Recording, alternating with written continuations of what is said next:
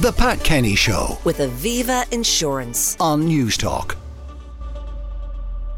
Now, a major space conference is taking place today, which will see some of the leading experts in the field come together to discuss Ireland's space economy and what needs to be done to ensure we don't get left behind when it comes to global development.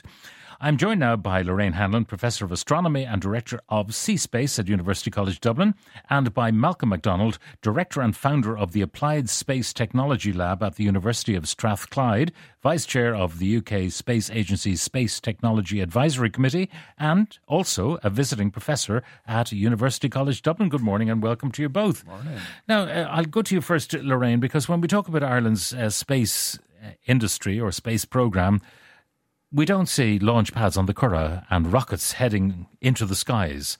So what are we at? We have a very vibrant space sector in Ireland. We have more than 90 companies who participate in programmes with the European Space Agency, for example, developing new technologies to help satellites orient themselves in space, to help them communicate better. So it's an incredible success story that our small businesses mainly have grown from about 30 companies 20 years ago to more than 90 companies today. It's a growing sector. The government has a strategy for space enterprise to even double those numbers again. So it's ambitious, but the growth that's expected globally is enormous. So we do have to keep investing and keep that momentum going. Okay, so we are making components, and we'll talk about any individual satellites we might be responsible for. But if I was to take my space bicycle and go and tour the thousands of satellites that are currently orbiting the Earth, where might we find Irish components? In fact, there are over 100 satellites that I'm aware of that have an Irish component called a gyroscope. And that's made by an Irish company called Inna Labs out in Blanchardstown. And there's a big fleet called Planet Lab Doves, and they're all using Inna Labs Irish technology on board to help them orient in space. Now, gyroscopes have been around since, I don't know, the 17th century probably. And people, as a child, I had one that was able to spin like a top. So what is innovative about the Irish gyroscope? Space is a really tough environment for components to survive in. And one of the key failure modes of satellites is their gyroscopes. We have lost many space science missions because gyroscopes have failed, even when you have 4 or 6 or 8 of them on board. And these are used to orientate the satellite. So if it goes the wrong way, maybe it loses its solar power because it's facing the wrong way. And you can't communicate anymore. The antenna isn't pointing towards you.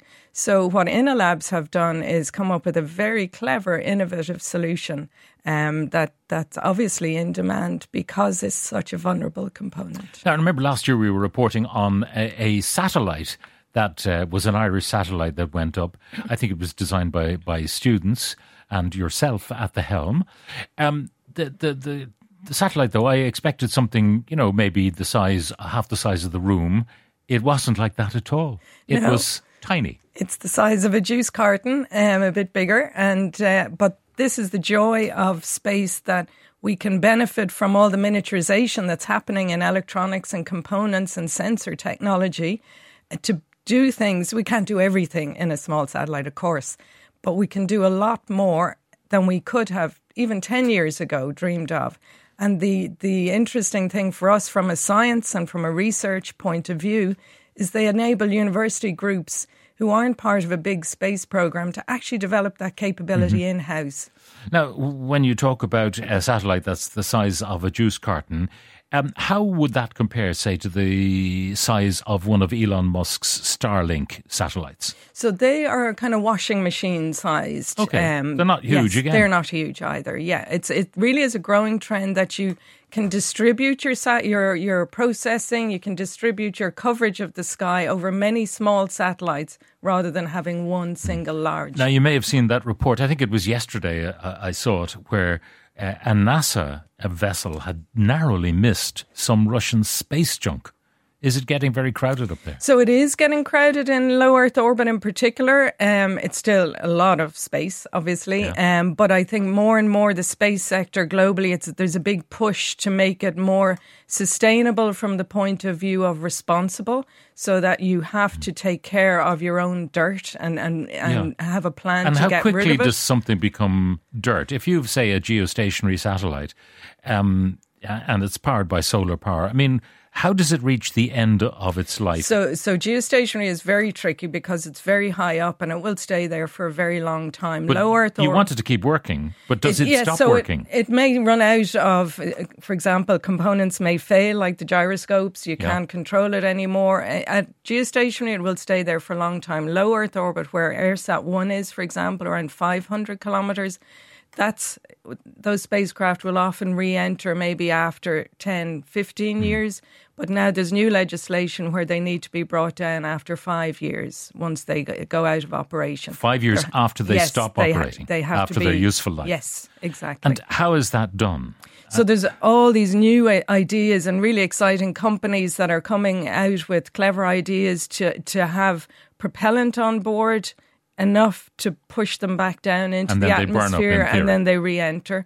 There are plans to capture space junk, and bring it back down in a kind of net. So there's lots of activity globally in trying to solve this space junk problem, because, if you inadvertently have a collision, you create thousands more pieces of space junk, and they're all going to sit up there as well. Yeah.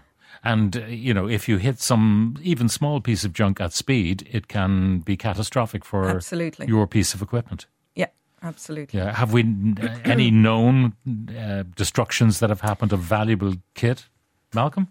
Yeah, so there's been a number of impacts detected. There's probably been more that haven't been detected, but even a very small, a paint flake, it's travelling at 7.5, 8 kilometres per second when it hits your spacecraft, and it'll just go straight through. And a lot of the time, it might go straight through your spacecraft. It might not do any damage.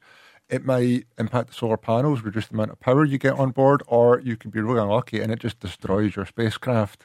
But there have been a number of occasions where we've had whole spacecraft, like we nearly saw yesterday, that have actually collided, and then they become a reservoir of lots of small parts, and you get a cascading effect then. Now, one of the aspects of, say, Formula One racing, the cars are going at up to 300 kilometres an hour, perhaps a little bit beyond that, but they're all going in the same direction. Yeah. So therefore, if they have a collision, the actual collision might be a 20 kilometre an hour collision rather than 300 plus 300 if they were actually heading for each other. What about the variability of satellite orbits? Yeah, so a lot of the really important orbits, spacecraft tend to be travelling in roughly similar directions, but they're not all travelling in the same direction.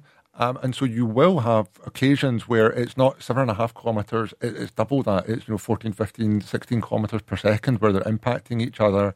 Wow. But even when the speeds are relatively low for space, they're still very, very fast. Do satellites then always go in a clockwise or anti-clockwise direction? Well, or can you determine which way they go? They can go in any direction. Any direction. They want. But they tend to go in certain fixed directions, particularly in low Earth orbit, because of the way we want to view the Earth underneath them. So when you're in low Earth orbit, you tend to be looking down at the Earth. You tend to want to view the Earth in certain lighting conditions. So you tend to go in certain orbits. So for example, there's a sun-synchronous orbit, very slightly retrograde. That's a very popular orbit. Put lots of spacecraft into there. What the Copernicus, the big Earth observation program, goes there. And they're all travelling in roughly the same direction at the same time. Now, Scotland has a really effective and successful space industry. How? Well, I would say there's been a lot of luck, a lot of good timing. A lot of people actually are employed in this. So there's about 8,500 people now employed in the Scottish space sector, about 180 companies. Just a decade ago, 2014, at University of Strathclyde, we worked with Clyde Space, UK Space Agency, and the two governments, the UK and Scottish government, to launch what was Scotland's first satellite. Now, today, Glasgow builds more satellites than anywhere else in Europe. So in less than a decade, we went from a standing start to dominating the spacecraft build in Europe. And what sort of missions are those satellites designed for? Everything and anything from Earth observation, communications, technology demonstration missions, So a whole range of different things, but they tend to be small satellites, very similar to what was built, very similar to AirSat, what was built at UCD. So that gives us the volume that we can build. We're not building massive spacecraft, but we're building lots of very small ones, standardized components that allows very rapid build and relatively low cost access to space. I mean, you refer to all of these as spacecraft, and of course, it's hard to imagine, given all the sci-fi we've watched over the years, that a milk carton is a spacecraft, but that's the truth of it. But your phone is a computer. Yeah, exactly. So in terms of how you might help us to develop further our space industry. Yeah, so really in that decade since we built that first satellite, we've worked with the Scottish Government, with the local industry to build that collaborative environment, to build a sustainable space sector, both working with the European Space Agency, but also commercial partners around the world. And what we're looking to do is to support the team at UCD to do something similar here in Ireland, not to copy what we've done, not to copy what's happening elsewhere, to build something distinctly Irish that makes the cake bigger, rather than trying to poach capability from elsewhere in Europe, because there's fantastic capability here, and what we want to do is build on that through collaboration, so we can both grow our space sector, employ more people, and deliver all the great services that space offers. Now, Lorraine, we're all told that we are using AI, and we didn't even know it. You know, when you get things like predictive text, you're writing something, that's kind of AI, maybe not as sophisticated as ChatGPT and the other AI apps that are now available to us. Probably we're all using space as well. GPS, we'd say, yes, we know we're using space.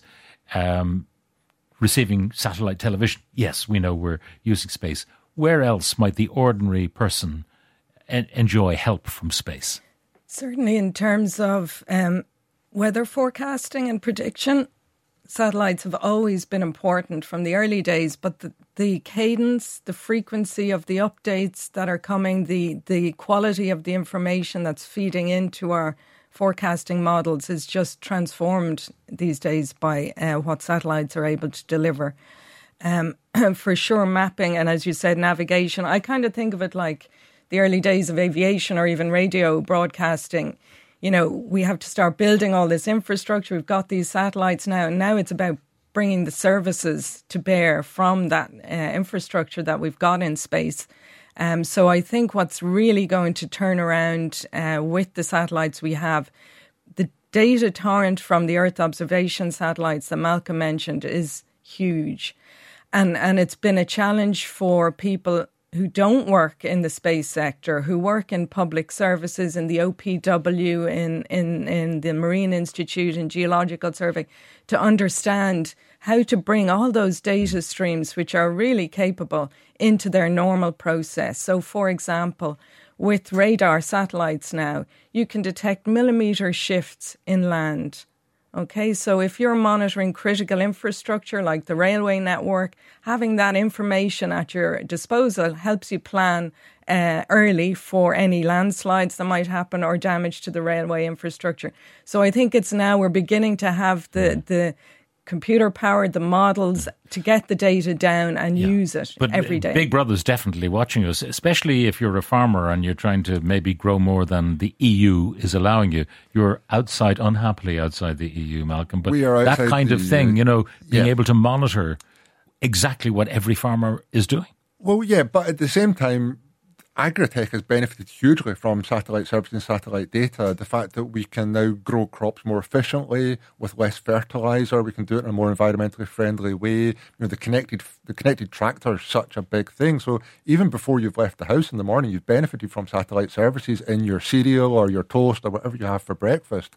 So space has been really critical there. And I wouldn't think of it too much in terms of Big Brother is watching, because a lot of the spatial resolution, the detail we can see within the satellite images, it's really difficult to see there's a person there. Yeah. It's really what's happening in that field or that field over there. So you can differentiate, that area is quite green, that area is not as green, and that tells us things when we process that data in terms of the crop and how healthy it is, and it allows the farmer to be more sustainable in how they grow their vegetables. I suppose it depends who gets access to the all the information. I mean, I see that yellow Mercedes is outside that woman's house again. Are they having an affair? Who knows? Yeah. But again, one of the great things of space is it's democratised access to that knowledge because everybody now knows what's happening. All right. On that note, Malcolm Macdonald, who's director and founder of the Applied Space Technology Lab at the University of Strathclyde, and much more, as well as being a visiting professor at UCD, and Lorraine Hanlon, professor of astronomy and director of Sea Space at UCD. Thank you both very much for joining us. The Pat Kenny Show. With Aviva Insurance. Weekdays at 9 a.m. on News Talk.